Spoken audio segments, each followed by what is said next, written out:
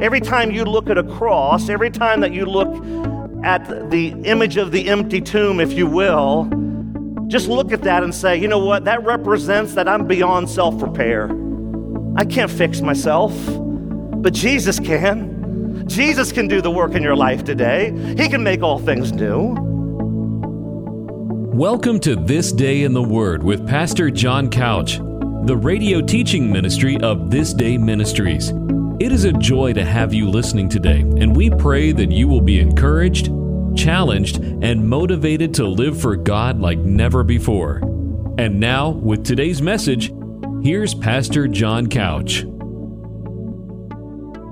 Father, as we come before you, just reminded of just your greatness, just reminded of your splendor. God, we ask that your name be hallowed in this place today.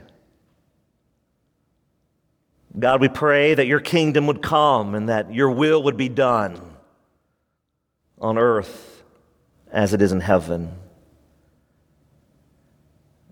And so, Father, as we quiet our hearts before you, we ask that you would just meet us where we are today. Whatever the struggle, whatever the challenge, God, I pray that you would show us your glory. Show us the richness of your word, that it's life to the true believer. It gives life to the unbeliever. And God, I pray all over this room today that you would raise up an army of people that love your word. God, may it nourish our souls as we open the scriptures. May it stir in our minds in such a way today that I pray that my heart, that all of our hearts today would be soft and tender to receive the implanted word of God gladly. So God, move me out of the way so that we just hear from you. And may you receive all the glory and all the praise. And we pray this in Jesus' name. And all God's people said, amen. Well, here in Acts chapter 2, we're in verses 42 through 47. And this is exciting text. Not that God's word is not exciting, but this is exciting text today as we look at keys to spiritual church growth. Keys to spiritual church growth. How many of you today, by a show of hands, desire to grow spiritually besides me? Man, I desire to grow spiritually. I pray that we're all on this journey and we're stumbling towards Jesus. Man, there's some days that you kind of go, man, that was amazing, praise God. And other days you go, man, can I get a do-over? You guys ever want a do-over?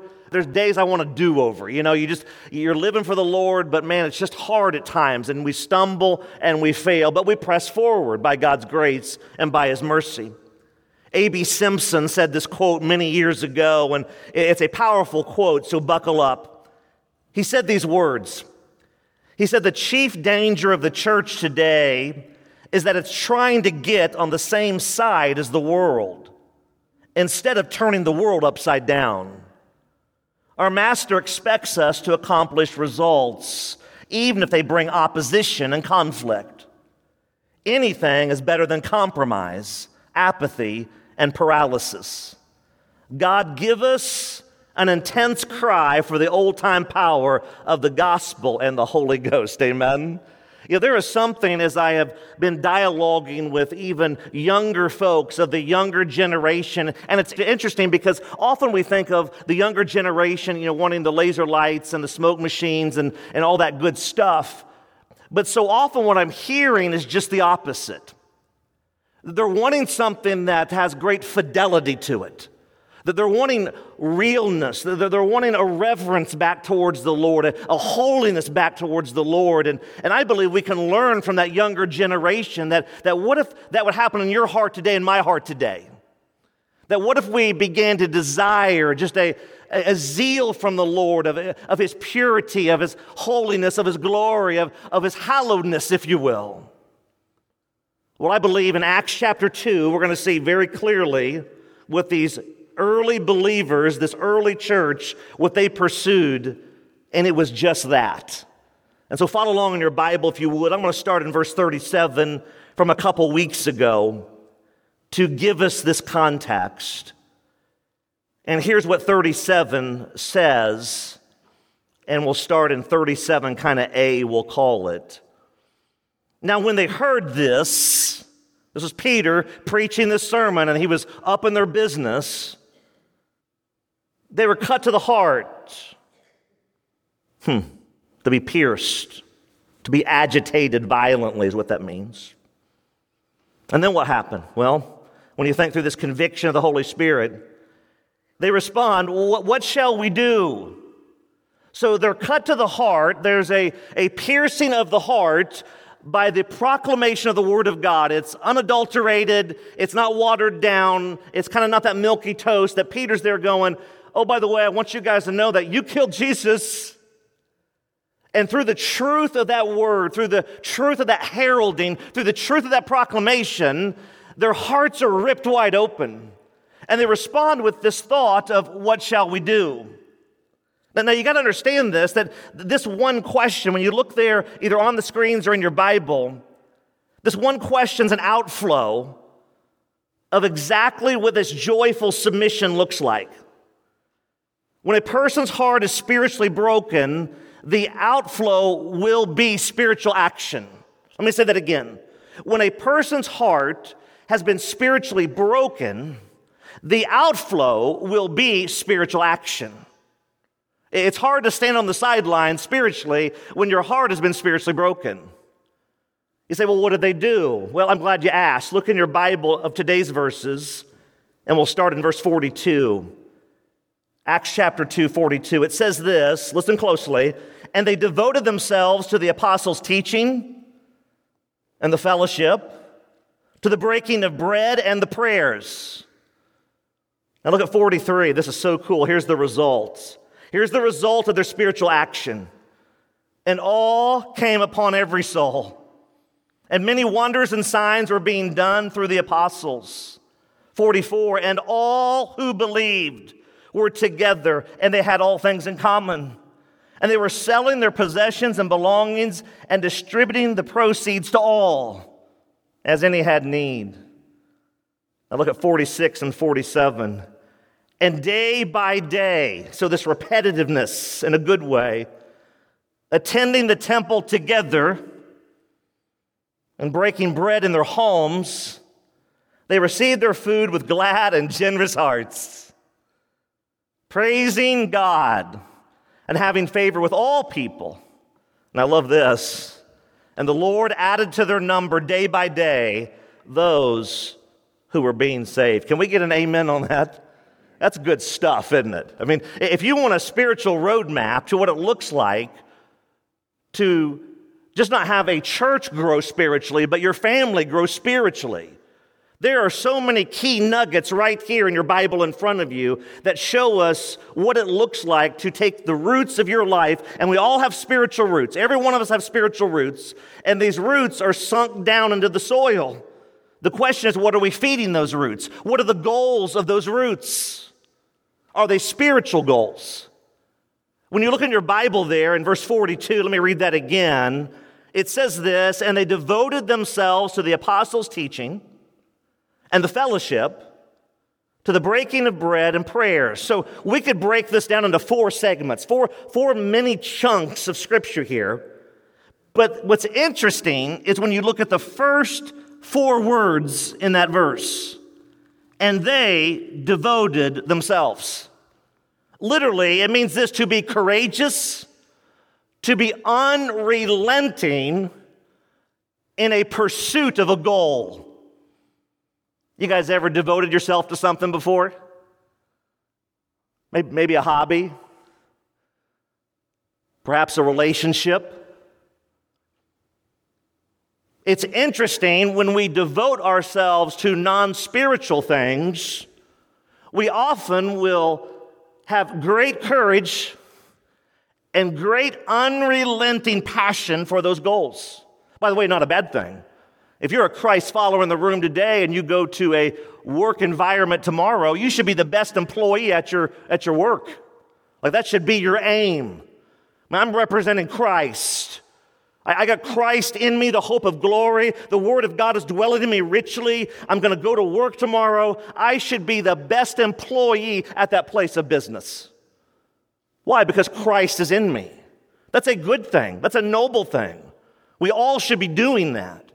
But what's interesting when you think through this, that you look at these four things in verse 42, that they devoted themselves. There's courage. There's unrelenting passion and pursuing. There's total commitment.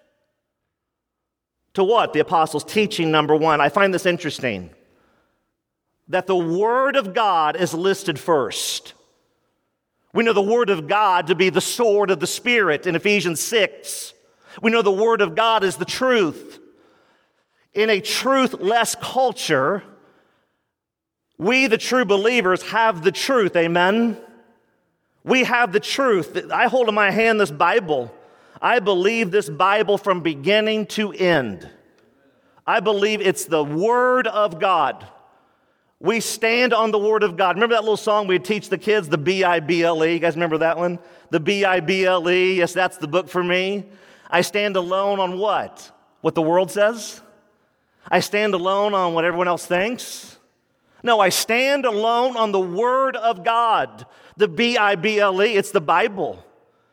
The Bible is either absolute or it's obsolete.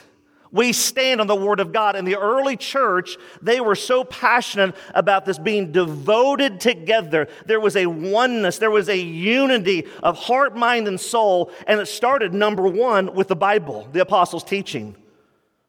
Everything was an outflow of the Word of God. And by the way, everything today in my life and your life is an outflow of how we view the Word of God.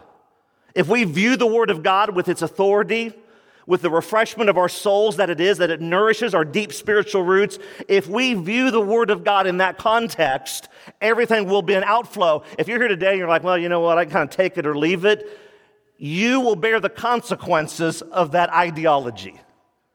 There is only one thing that is true, ultimately, and Jesus said it like this, as he's speaking to himself. He said, I am the way, the truth, and the life, and no one comes to the Father but through me. When Jesus says this, that's a definite article. I am the way, the truth, and the life, and no one comes to the Father but through me. You say, well, that sounds exclusive. It is. It's very exclusive. Only through the blood of Jesus can you be saved. There's no other way. They knew this. Number two, look in your Bible, the fellowship. It means this, to be in spiritual partnership. So number one, think through this. Don't overcomplicate this. As I open this Bible in front of you, they centered themselves around the Word of God. I mean, that's what they did. They centered themselves around the Word of God. They centered themselves around spiritual partnership. See, it's hard to be in partnership with someone who's not centered around the Word of God. Everything, again, is an outflow. If you are a believer today, you have Jesus Christ living inside of you. That means this, you have the light of life living inside of you. When you encounter people who are walking in darkness, the light in you will be greatly offensive to them. There's no way to get around this. The prayer is that they would see the light in you, and they would go, wow, I don't want to walk in darkness any longer. I want to walk in truth and light. I mean, I want what you have, right? That's the aim, that when they see at work tomorrow, they go, I don't know what it is about you, but you got peace and you got joy and you got contentment, and I got everything this world has to offer, and I'm living in misery. Tell me who this is. Tell me what this is in your life, that they would plead with us. Well, there's that spiritual partnership, that fellowship. Number three, the breaking of bread. Now, in this instance, it's not referring to a potluck. This is referring to the Lord's Supper in this instance here. And number four, prayer. Now think through this for a moment. Just think through what's being said here. Here's the early church, and they're modeling what it looks like to be spiritually healthy. Do you notice that all four of these things under one verse, in verse 42, have nothing to do with man's principles, have nothing to do with what the world says? Everything they're dealing with is spiritual in nature. Everything they're dealing with is God-centered. Is it any wonder that when you get later on in Acts, that in the midst of craziness going on, there's Paul. Paul's running around from city to city. There's riots going on. I mean, everywhere he's going, people hate him because he's preaching the truth of God's word. But you see growth. You see an amazing explosion of the Lord as they follow in obedience to spiritual things. That's why key number 1 is so important in your notes. I want you to write this down. If you really want to grow spiritually as an individual, as a family, as a church, here's key number 1. When you walk in obedience to the glory of God, you will devote your life to what God values. Write that down. When you walk in obedience to the glory of God, you will devote your life to what God values. You know, it's just easy in our Americanized culture to kind of be a casual Christian, which is an oxymoron. I mean, it's a contradiction in terms. It doesn't mean we're perfect, but there will be a devotion, a commitment. By the way, commitment always involves sacrifice. If you're going to be committed again at your job, even to a hobby, it's going to take sacrifice. There's going to be times where, you're going to have to, if I'm going to choose this, I'm going to have to, you know what? I'm going to have to give up something else. There's an opportunity cost to more than things just in life, but even spiritually speaking. But for the true believer, we should joyfully just lay those things on the altar, amen? Just go, man, that's what I want to do. Man, I want to live for Jesus. I want to make a difference. I want to be well-pleasing to Him, and even if it costs me everything. I want to live for the King. What does God value? Have you ever thought about that? Have you ever asked yourself that question? What does God value? What's important to God? Well, I know this is not an exhaustive list, but when I look at verse 42, I know God values His Word. I know He values spiritual partnerships. I know He values His Lord's Supper, communion, and I know He values prayer. Again, isn't this amazing how this works? It's not overly complicated, but so often we tend to overcomplicate things. God has a very simple plan in place about what's going to stir the revival, to stir the awakening, to stir a mighty move of God. That we would leave, just not this church house, but we would leave to go to work and to the family reunions. Yes, even the family reunions, God can somehow redeem, amen? Like He can do that work in the midst of that strife, even inside your family. He can do a great redeeming work. That's what God does. That's the power of the gospel. Every time you look at a cross, every time that you look at the image of the empty tomb, if you will, just look at that and say, you know what, that represents that I'm beyond self-repair. I can't fix myself, but Jesus can. Jesus can do the work in your life today. He can make all things new. But these early believers had it going on, and they knew what was most valuable to God. Write down 1 Kings chapter 8, verse 61. 1 Kings chapter 8, verse 61, it says this, "Let your heart, therefore, be wholly true to the Lord our God, walking in His statutes and keeping His commandments, obeying Him, as it is this day." Powerful, powerful that you want your heart to be wholly surrendered to Him. A partially surrendered heart to God will lead to partial obedience to God. But a fully devoted life, a fully devoted heart to God, one that the man, the woman, the student, the child simply say, man, we're going to give everything, we're going to surrender everything to You today, God, to be well-pleasing to You. God will bless that obedience. Write down Colossians chapter 3, verse 17. And this one's really simple. It just buttons this whole thing up. It says this, Colossians 3:17, "And whatever you do in word or deed, do what, church? Everything. Do everything in the name of the Lord Jesus, giving thanks to God the Father through Him." Have you guys ever had something that you were getting ready to do? Maybe it's cutting the grass. Maybe it's rearranging your sock drawer. I don't know what it is, but you got like a lousy attitude about it, and you really don't want to do it. And there in the scriptures, right there in Colossians 3:17, it says this, that in whatever you do and whatever I do, that we should do this in the name of the Lord Jesus Christ, giving thanks to Him and praising His name. Think about what that will do in my life and your life even today, that there's a task that awaits you, awaits me, and we just simply say, God, I want to live for you. I want to make a difference for you. I want to shine the light of the gospel for you into that home. Maybe it's a relationship with a child that perhaps it's broken, it's frayed, it's been severed, and you just want to live for that child in a way that they model or that you model what it looks like to live for Jesus. I pray that God would do that through you. Look at verse 43 for a moment. Here's the results of this devotion, this courage, this unwavering pursuit and passion. Verse 43, and awe came upon every soul. How many souls? Every soul. And many signs and wonders are being done through the apostles. This is so cool. This word awe means this, a holy awe, fear, and reverence.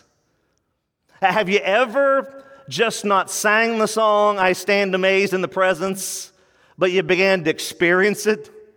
Have you ever just stood amazed at Jesus?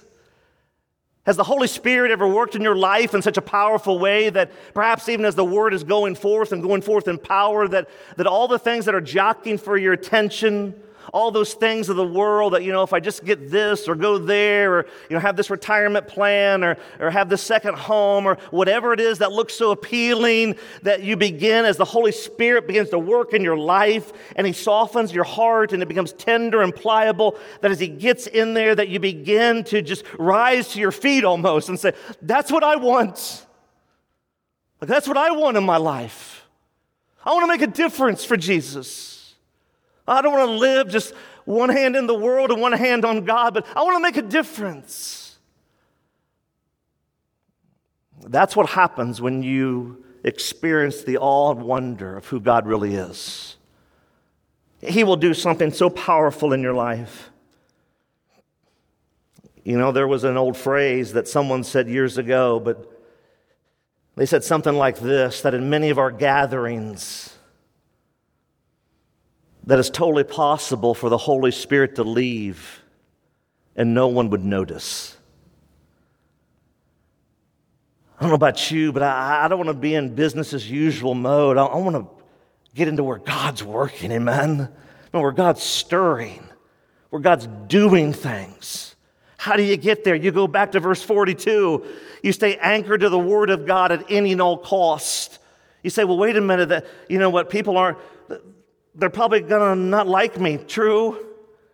You're saying, well, what if I offend them? You're probably going to offend them. This is part of the Word of God. The Word of God is offensive. Jesus said this, that I didn't come to bring peace, but a sword. Now, that's an interesting thought because He is the Prince of Peace, but you got to understand this. He gives peace to the true believer.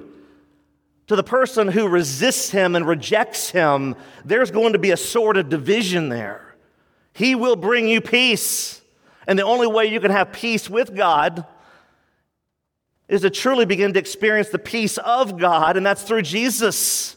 You got to remember the whole point of Christ is that He would bring us to God. That's the whole point. That we couldn't do this on our own through that image of the cross that I just gave. And through that image, He shows us that we're absolutely helpless without Him. And yet with God, all things are possible, amen? How many of you today believe that God can still perform great and mighty things? Do you believe that today? I believe that today, that God can perform great and mighty things. I believe as we unify together, as we submit to God, that we continue to pound on the door of heaven in prayer, and we just believe by faith that God is going to do something amazing on this corner, and we set our hopes and our affection on Him. That we're not looking at the wind and the waves as Peter did, because if you look at the wind and the waves, you'll sink. But you just look to Jesus and go, we're going to trust you no matter what. We're going to believe by faith that you're going to do something amazing. That's where God begins to work, because the Bible says this, without faith, it's impossible to please Him. Faith is not faith if everything's just grand and we already know the result. The whole point of faith is we're trusting you, God. Doesn't mean we don't do anything. Of course we do. But there's some point in that faith journey as you study the Scriptures. It's number one of what the church did right here in verse 42, that you look from the beginning to the end of this book and you see example after example where there's men and women that literally said, God, I don't know how you're going to do this. We just know you're going to do this. And that's when God begins to work in those situations. Powerful example there in 43 that awe came above them or among them. And he did a great and mighty work through signs and wonders. Write this down, key number 2 in your notes. If you really want to grow spiritually, as an individual, as a family, as a church, write down key number 2. When you walk in obedience to the glory of God, you will be gripped with holy awe and wonder by the greatness of God. I love that. Key number 2. When you walk in obedience to the glory of God, there's your aim, you will be gripped with holy awe and wonder by the greatness of God. Look at these verses that I pray will underpin this thought. Write these down. Exodus chapter 15, verse 11. Exodus 15:11. Who is like you, O Lord, among the gods? Who is like you, majestic in holiness, awesome in glorious deeds, doing wonders? Who is like you? Church, who is like our God? Do you know? Like, who's like our God? Can someone tell me? No one's like our God. There is no one like our God. There is only one God. And no matter what the challenge may be in your life today, face those challenges head on. Go through the blood of Jesus Christ and press through by His holiness, by His power, by His working. Plead with God. Begin to be a prayer warrior. Pound on that door of heaven.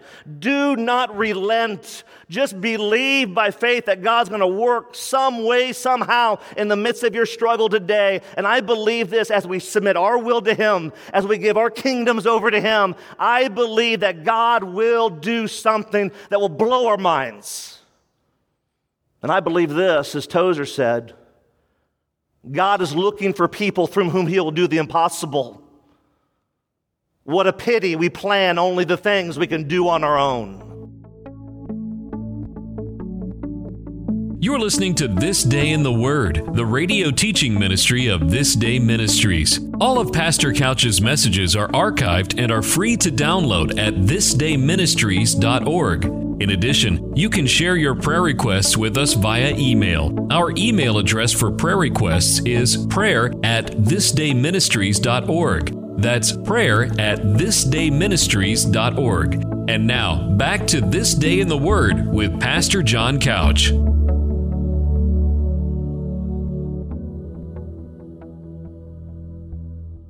Isaiah chapter 8, verse 13 says it like this.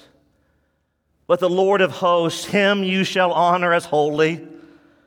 Let Him be your fear, and let Him be your dread. Wow. Isaiah 8:13. Just what would happen, think about this in your life. What would it look like in your life today, in my life today, if we truly begin to fear God? Fear Him with that holy awe and reverence. So you've got to remember that you go back to just a few verses in Acts chapter 2 from where you are in verse 43 right now. It's verse 37. They just heard this powerful sermon from Peter. He didn't pull any punches. He didn't hold anything back. He wasn't trying to coddle feelings. He said, you guys killed Jesus. That's a serious accusation. And because their hearts were soft and tender, it says they were cut to the heart. They were ripped wide open. See, you will begin to look at God and all His holy awe and wonder when your heart is ripped wide open. Think through this as the Lord, I pray, is speaking to our hearts even right now. Think through this thought from Psalm 86. Look at the dire humility, verse 11. The dire hunger. Teach me your way. I love this. Teach me your way, O Lord. Why? That I may walk in your what, church? Truth. Unite my what, church? Heart. To what, church? Fear your name. Imagine all over this room today, this is all we do. We cry out Psalm 86:11. God, teach me your way. Just teach me your way, oh God. Teach me your way. Teach me your law. Teach me your word. Why? That I may walk in your truth. We live in a culture today that if you are not armed with the sword of the Spirit, You will bend, you will buckle, and you will break. You will give in at a moment's notice. But as the Lord teaches you and I His word, that we write it on the tablet of our hearts. The psalmist said that what?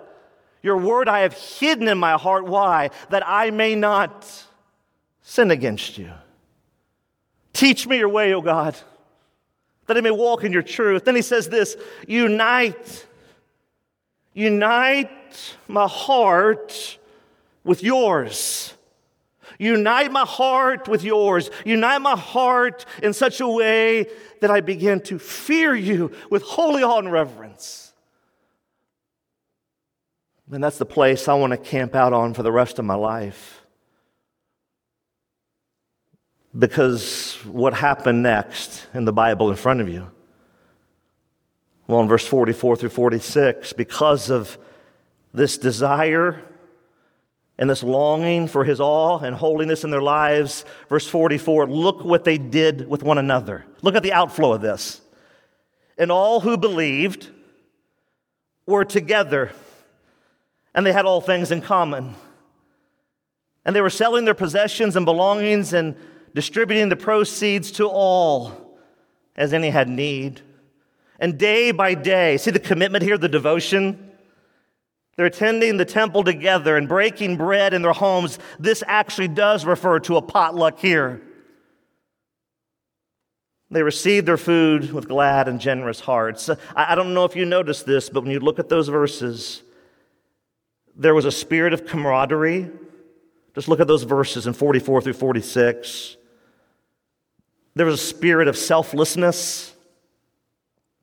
There was a spirit of unity and oneness. It said all who believed were together.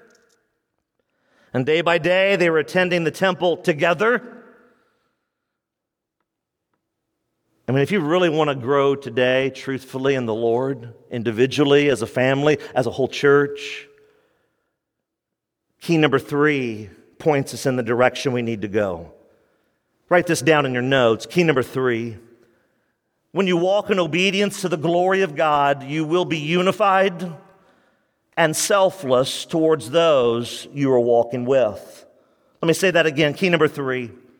When you walk in obedience to the glory of God, you will be unified and you will be selfless towards those you are walking with. I made this note. I said this, if you are truly in union to Christ, you will be in union with others who are also truly in union to Christ. Let me say that one more time. If you are truly in union to Christ, you will be in union with others who are truly in union to Christ. Someone said this, and it was a powerful statement. They said the lack of rootedness in deep, long-term relationships spoils spiritual growth. The Bible might say it like this in Philippians chapter 2, 1 through 5. Listen to what Paul says here as he dives deep, and he's teaching that church in Philippi. He says, this is what it looks like to be in union. Just not, hey, got the fire insurance. Just not, hey, I'm in. No, it's something that outflows in this physical life. There's going to be fruit of the Spirit that manifests itself. If you're a true believer today, we're not perfect, but there will be fruit in my life and your life that gives evidence that our faith is actually real. Philippians says it like this. So if there's any encouragement in Christ, did you notice how he said that? Let me just back up for a second to make sure you didn't miss this. So if there is any encouragement in who, church? Christ. That's the key. It's always the focus is Christ. Any comfort from love, any participation in the what, church? Spirit. Any affection and sympathy. Paul says, complete my joy by being of the same mind, having the same love, being in full one accord and one mind. Do nothing from selfish ambition or conceit. Do nothing, but in humility. Count others, what? Count them how? More significant than yourselves. Let each of you, me and you, look not only to our own interests. Boy, that's hard, isn't it? Boy, that's a tough one. but also to the interests of others. Why? Because having this mind among yourselves, which is yours in Christ Jesus. Let me read verse 5 again. Because have this mind among yourselves, which is yours in Christ Jesus. Have you ever prayed, oh God, give me the mind of Christ? Ever prayed that before? God, give me the mind of Christ. That's where that comes from. When we pray that, we often are thinking of Philippians chapter 2. Give me his mind. Give me his mind who didn't consider it robbery to leave God's presence, but was God incarnate. He came as a babe in a manger, that he lived this sinless life, that he was tortured and executed on a cruel Roman cross, and he did all this willingly. No one had to twist his arm. He's in the Garden of Gethsemane, and that's where he surrenders his will out loud to the Father. God, if there's any other way that I could forsake this cup, but nevertheless, not what I will, but what you will. See, Jesus died faithfully, didn't he? But we know this, that Jesus arose faithfully, amen? And because Jesus lives, we can face today and we can face tomorrow. Because Jesus lives, because he conquered sin and death and the grave is forever empty, because he lives, we operate, church, we operate not for a victory, we operate from the victory. The victory's already been won. Sure, there are hard times, amen. Welcome to America 2022. But we continue to press on for God's glory, amen. We live in this culture to be lights in the darkness, that many might run to the cross of Jesus Christ. Think about this verse that I want to give you, Galatians chapter 6. It's actually two verses, 2 and 3. Under this key number 3. It says this, bear one another's burdens and so fulfill the law of Christ. For if anyone thinks he is something when he's nothing, he deceives himself. The imagery there in this bearing is just so powerful. It literally, from the original language, gives the imagery of someone taking their shoulder and putting it under the armpit of their brother or their sister. And they're literally helping carry them along through this spiritual journey. But then he adds on this phrase of this beautiful imagery of oneness and unity and this koinonia that goes back to Acts chapter 2, 42, that they're devoting themselves to the preaching of the word, number one, first and foremost, because everything's an outflow. They're devoting themselves what? When you look in the scriptures, there's the fellowship, the spiritual partnership. They're devoting themselves to the Lord's Supper. They're devoting themselves to this glorious act of vertical communion through prayer. And now we think through this key number 3 and this bearing one another's burdens. When you put your shoulder under someone's armpit, you're getting pretty close, amen? I mean, that's showing in physical form. Man, we can say, man, we're praying for you, hope it works out, but man, we get under each other's shoulders, so to speak, to carry one another, that there's a unity, there's a oneness, there's a spiritual partnership there. But then right after that verse, in Galatians 6, he warns us in verse 3.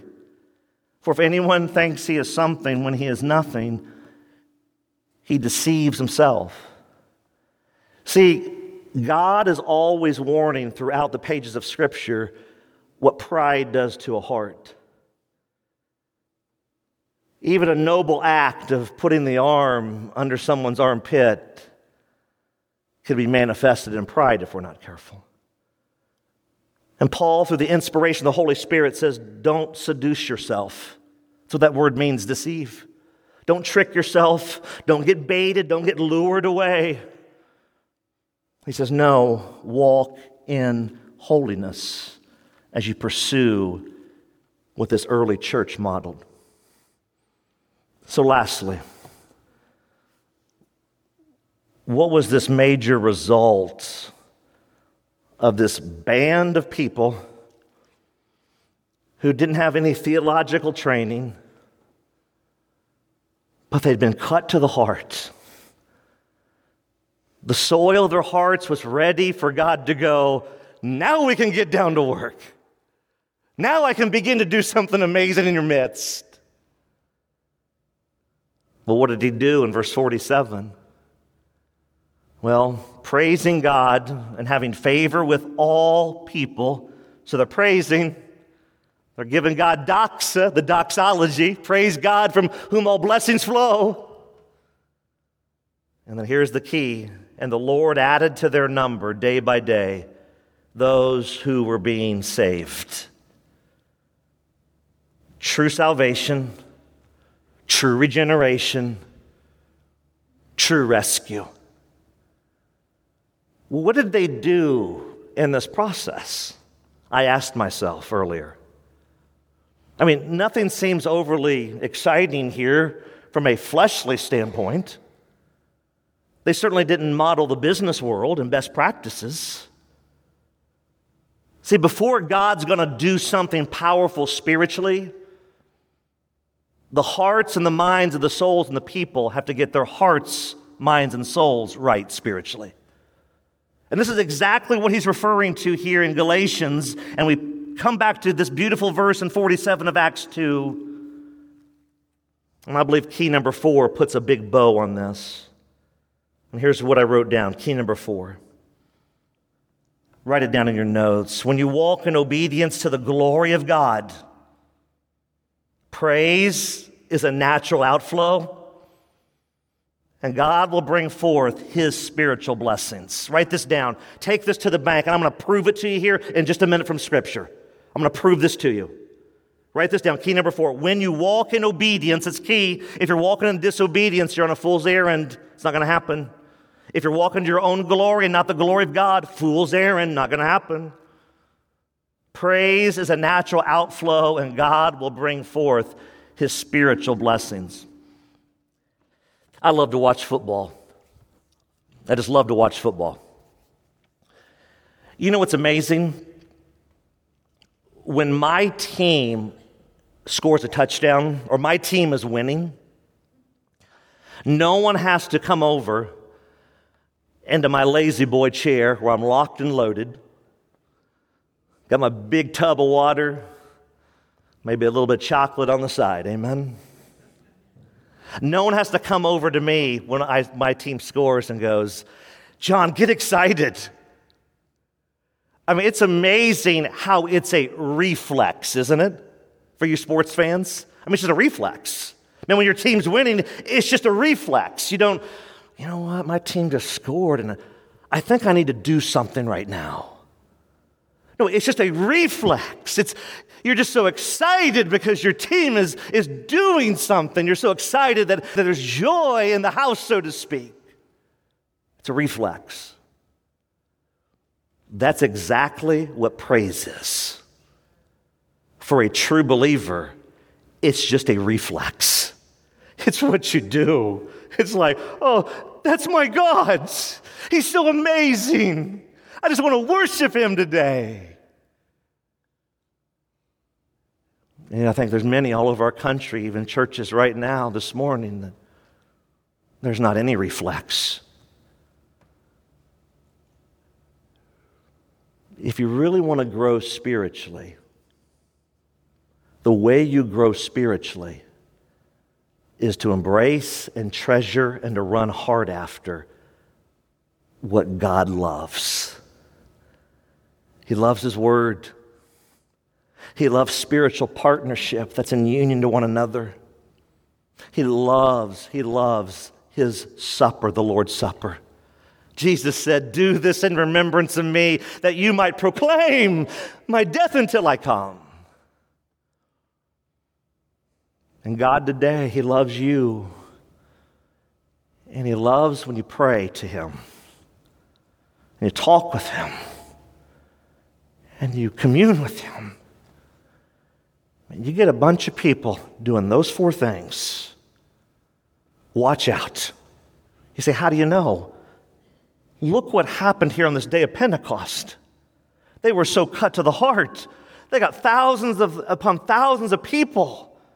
The world's largest baptismal service is happening on this day. They didn't manufacture this. They didn't somehow scheme and plan it.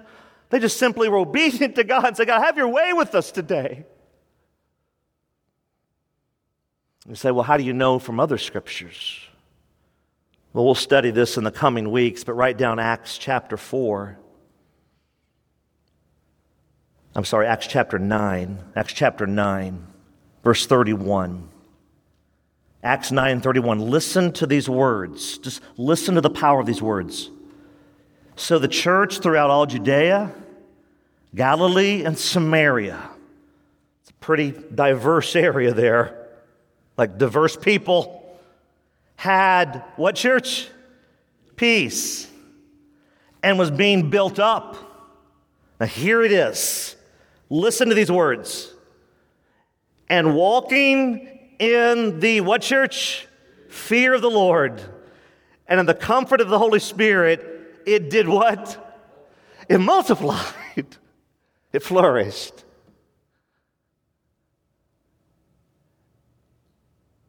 You know, it's interesting when you think about that. God can do amazing things. But often He's waiting on us to take the first spiritual step. That key number 4 is so important. When you walk in obedience to the glory of God, praise is a natural outflow. And God will bring forth His spiritual blessings. Paul had a tough life, didn't he?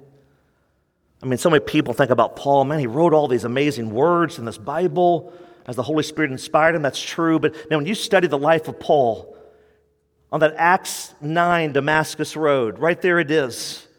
Right there's Paul, and Jesus goes, hey, you, stop persecuting me. Stop this. Oh, by the way, I'm going to radically choose you and save you and redeem you now, and you're going to be a chosen vessel of mine that you might suffer greatly for my name. And boy, did Jesus come through on that promise. And all of Paul's life from that moment forward was suffering. Why? To advance the gospel. He's shipwrecked, he's beaten, he's lied about, he's gossiped about, he's just thrown on the bus by friends, seeming friends that, as Demas, what happened? He used to love me, but now he loves this present world. And yet Paul continued to press on. He continued with the mission. He was dialed in, that nothing would stop him. And the church flourished because of his obedience. Even though everywhere he went, he caused riots. He got thrown out of places. They hated him. Why? Because Christ, the hope of glory, the light of the gospel, was living inside of him. And it greatly incensed those around him. They were furious. And yet he stayed the course. And he praised the Lord. He even said this to the church in Corinth. He said these words, and it's such a dichotomy. He said, in the midst of my trials, we are sorrowful, but always rejoicing. Doesn't even make any sense in the human mind, does it? I'm sorrowful, but I'm always rejoicing. How do you live a life, church, today? And you leave this building, how do you live a life that you're sorrowful, but you're always rejoicing? There's only one way you can pull that off. And that's through total surrender to Jesus as the Holy Spirit takes over your life. Hebrews winds it up like this. Hebrews chapter 13, 15 and 16. And this is my prayer for me and you as we prepare to go to our mission fields even this afternoon. Through Him, did you catch that? Not through the world, not through self-help, but through Him. Then let us continually, repetition, offer up a sacrifice of praise to God. That is the fruit of the lips that acknowledge His name. Do not neglect to do good and to share what you have, for such sacrifices are pleasing to God. I remember years ago I heard this illustration that captivated my heart. But we see it in our culture today, and this was years ago, but there was a gathering of people in a foreign country, and some militant people stormed into this gathering. And as they stormed into the gathering, they began to open fire with these automatic weapons. It was quite a bloodbath, as you could imagine, all over this large room. Many people that day perished and entered into an eternity, either with Jesus or without him. It was interesting because one man that they know of survived, and he was being interviewed evidently by a news reporter after all this carnage, and the rescue squads and the police entered the scene, and of course terribly shaken by the trauma that had just been endured by this horrific evil act of just pure wickedness. And with blood still covering this person, the TV reporter asked, they said, "Well, how did you survive? How did you get out of this mess?" To which they responded, "I was covered in the blood." See, someone else's blood, as they were laying there, had flowed out upon them, and it made them look as though they had been deceased. What a powerful visual for the true believer today, that in the midst of carnage all around you, in the midst of trauma all around you, that when someone looks at you and looks at me and they say, "How did you get out of this?" You can just say, "I'm covered in the blood, whose name is Jesus." Amen. Do you want to grow spiritually? Do you want your home, your little mini church, maybe it's just you and your wife, maybe you still have children in your home, maybe you're a single person in your home today. Do you want that little mini church to grow spiritually? Do you want our fellowship here to grow spiritually? If you do, treasure, hang on to this glorious book, the Bible, like it's your life, because it is. It's the air you breathe. Devote yourself, total commitment to oneness and partnership spiritually. Celebrate the Lord's table as we do each month with gratitude and humility. And be a person of prayer. Every day, pleading with God, believing by faith that God can do the impossible. I pray that's all of us in this room today. Wouldn't it be amazing if we can look back on this day and as a point in history in our lives where we knew God was beginning the true revival as we simply just abandoned it all for the sake of the call. Amen? Let's pray. Father, we come before you. Lord, we love you and we worship you in this time. Lord, as you're stirring in our hearts here today, maybe there's one who has never given their life to you, Jesus. Oh God, I pray, would you just begin to speak in such power? If you haven't already, I pray you do it now. Lord, the enemy's real. You've warned us. The enemy will do everything in his power right now to divert us, to set a trap and a detour away from you. And yet, God, we see clearly from your word how spiritual growth really happens. God, remind us of that. The enemy is just so crafty. He'll use instances, he'll use people, he'll use circumstances, he'll use things to lure us, to bait us, to draw us away, God, and ultimately seduce us. God, I pray you would guard my heart. I pray you'd guard all of our hearts. Do a work right now, God, that only you can do, Holy Spirit. May you move in such power in our individual hearts that as we come collectively together, that there will be such power, God. May you move as we obey. May you move as we're totally surrendered. May you move as we're totally committed. And even as the world cheers against those who seek to be totally committed to you, Jesus, may we remember that we only serve one audience, and that's the audience of one God, and that's you. May we please you and please you alone, and to you be all the praise as you move in power in this place. And we pray this in Jesus' name, and all God's people said, amen.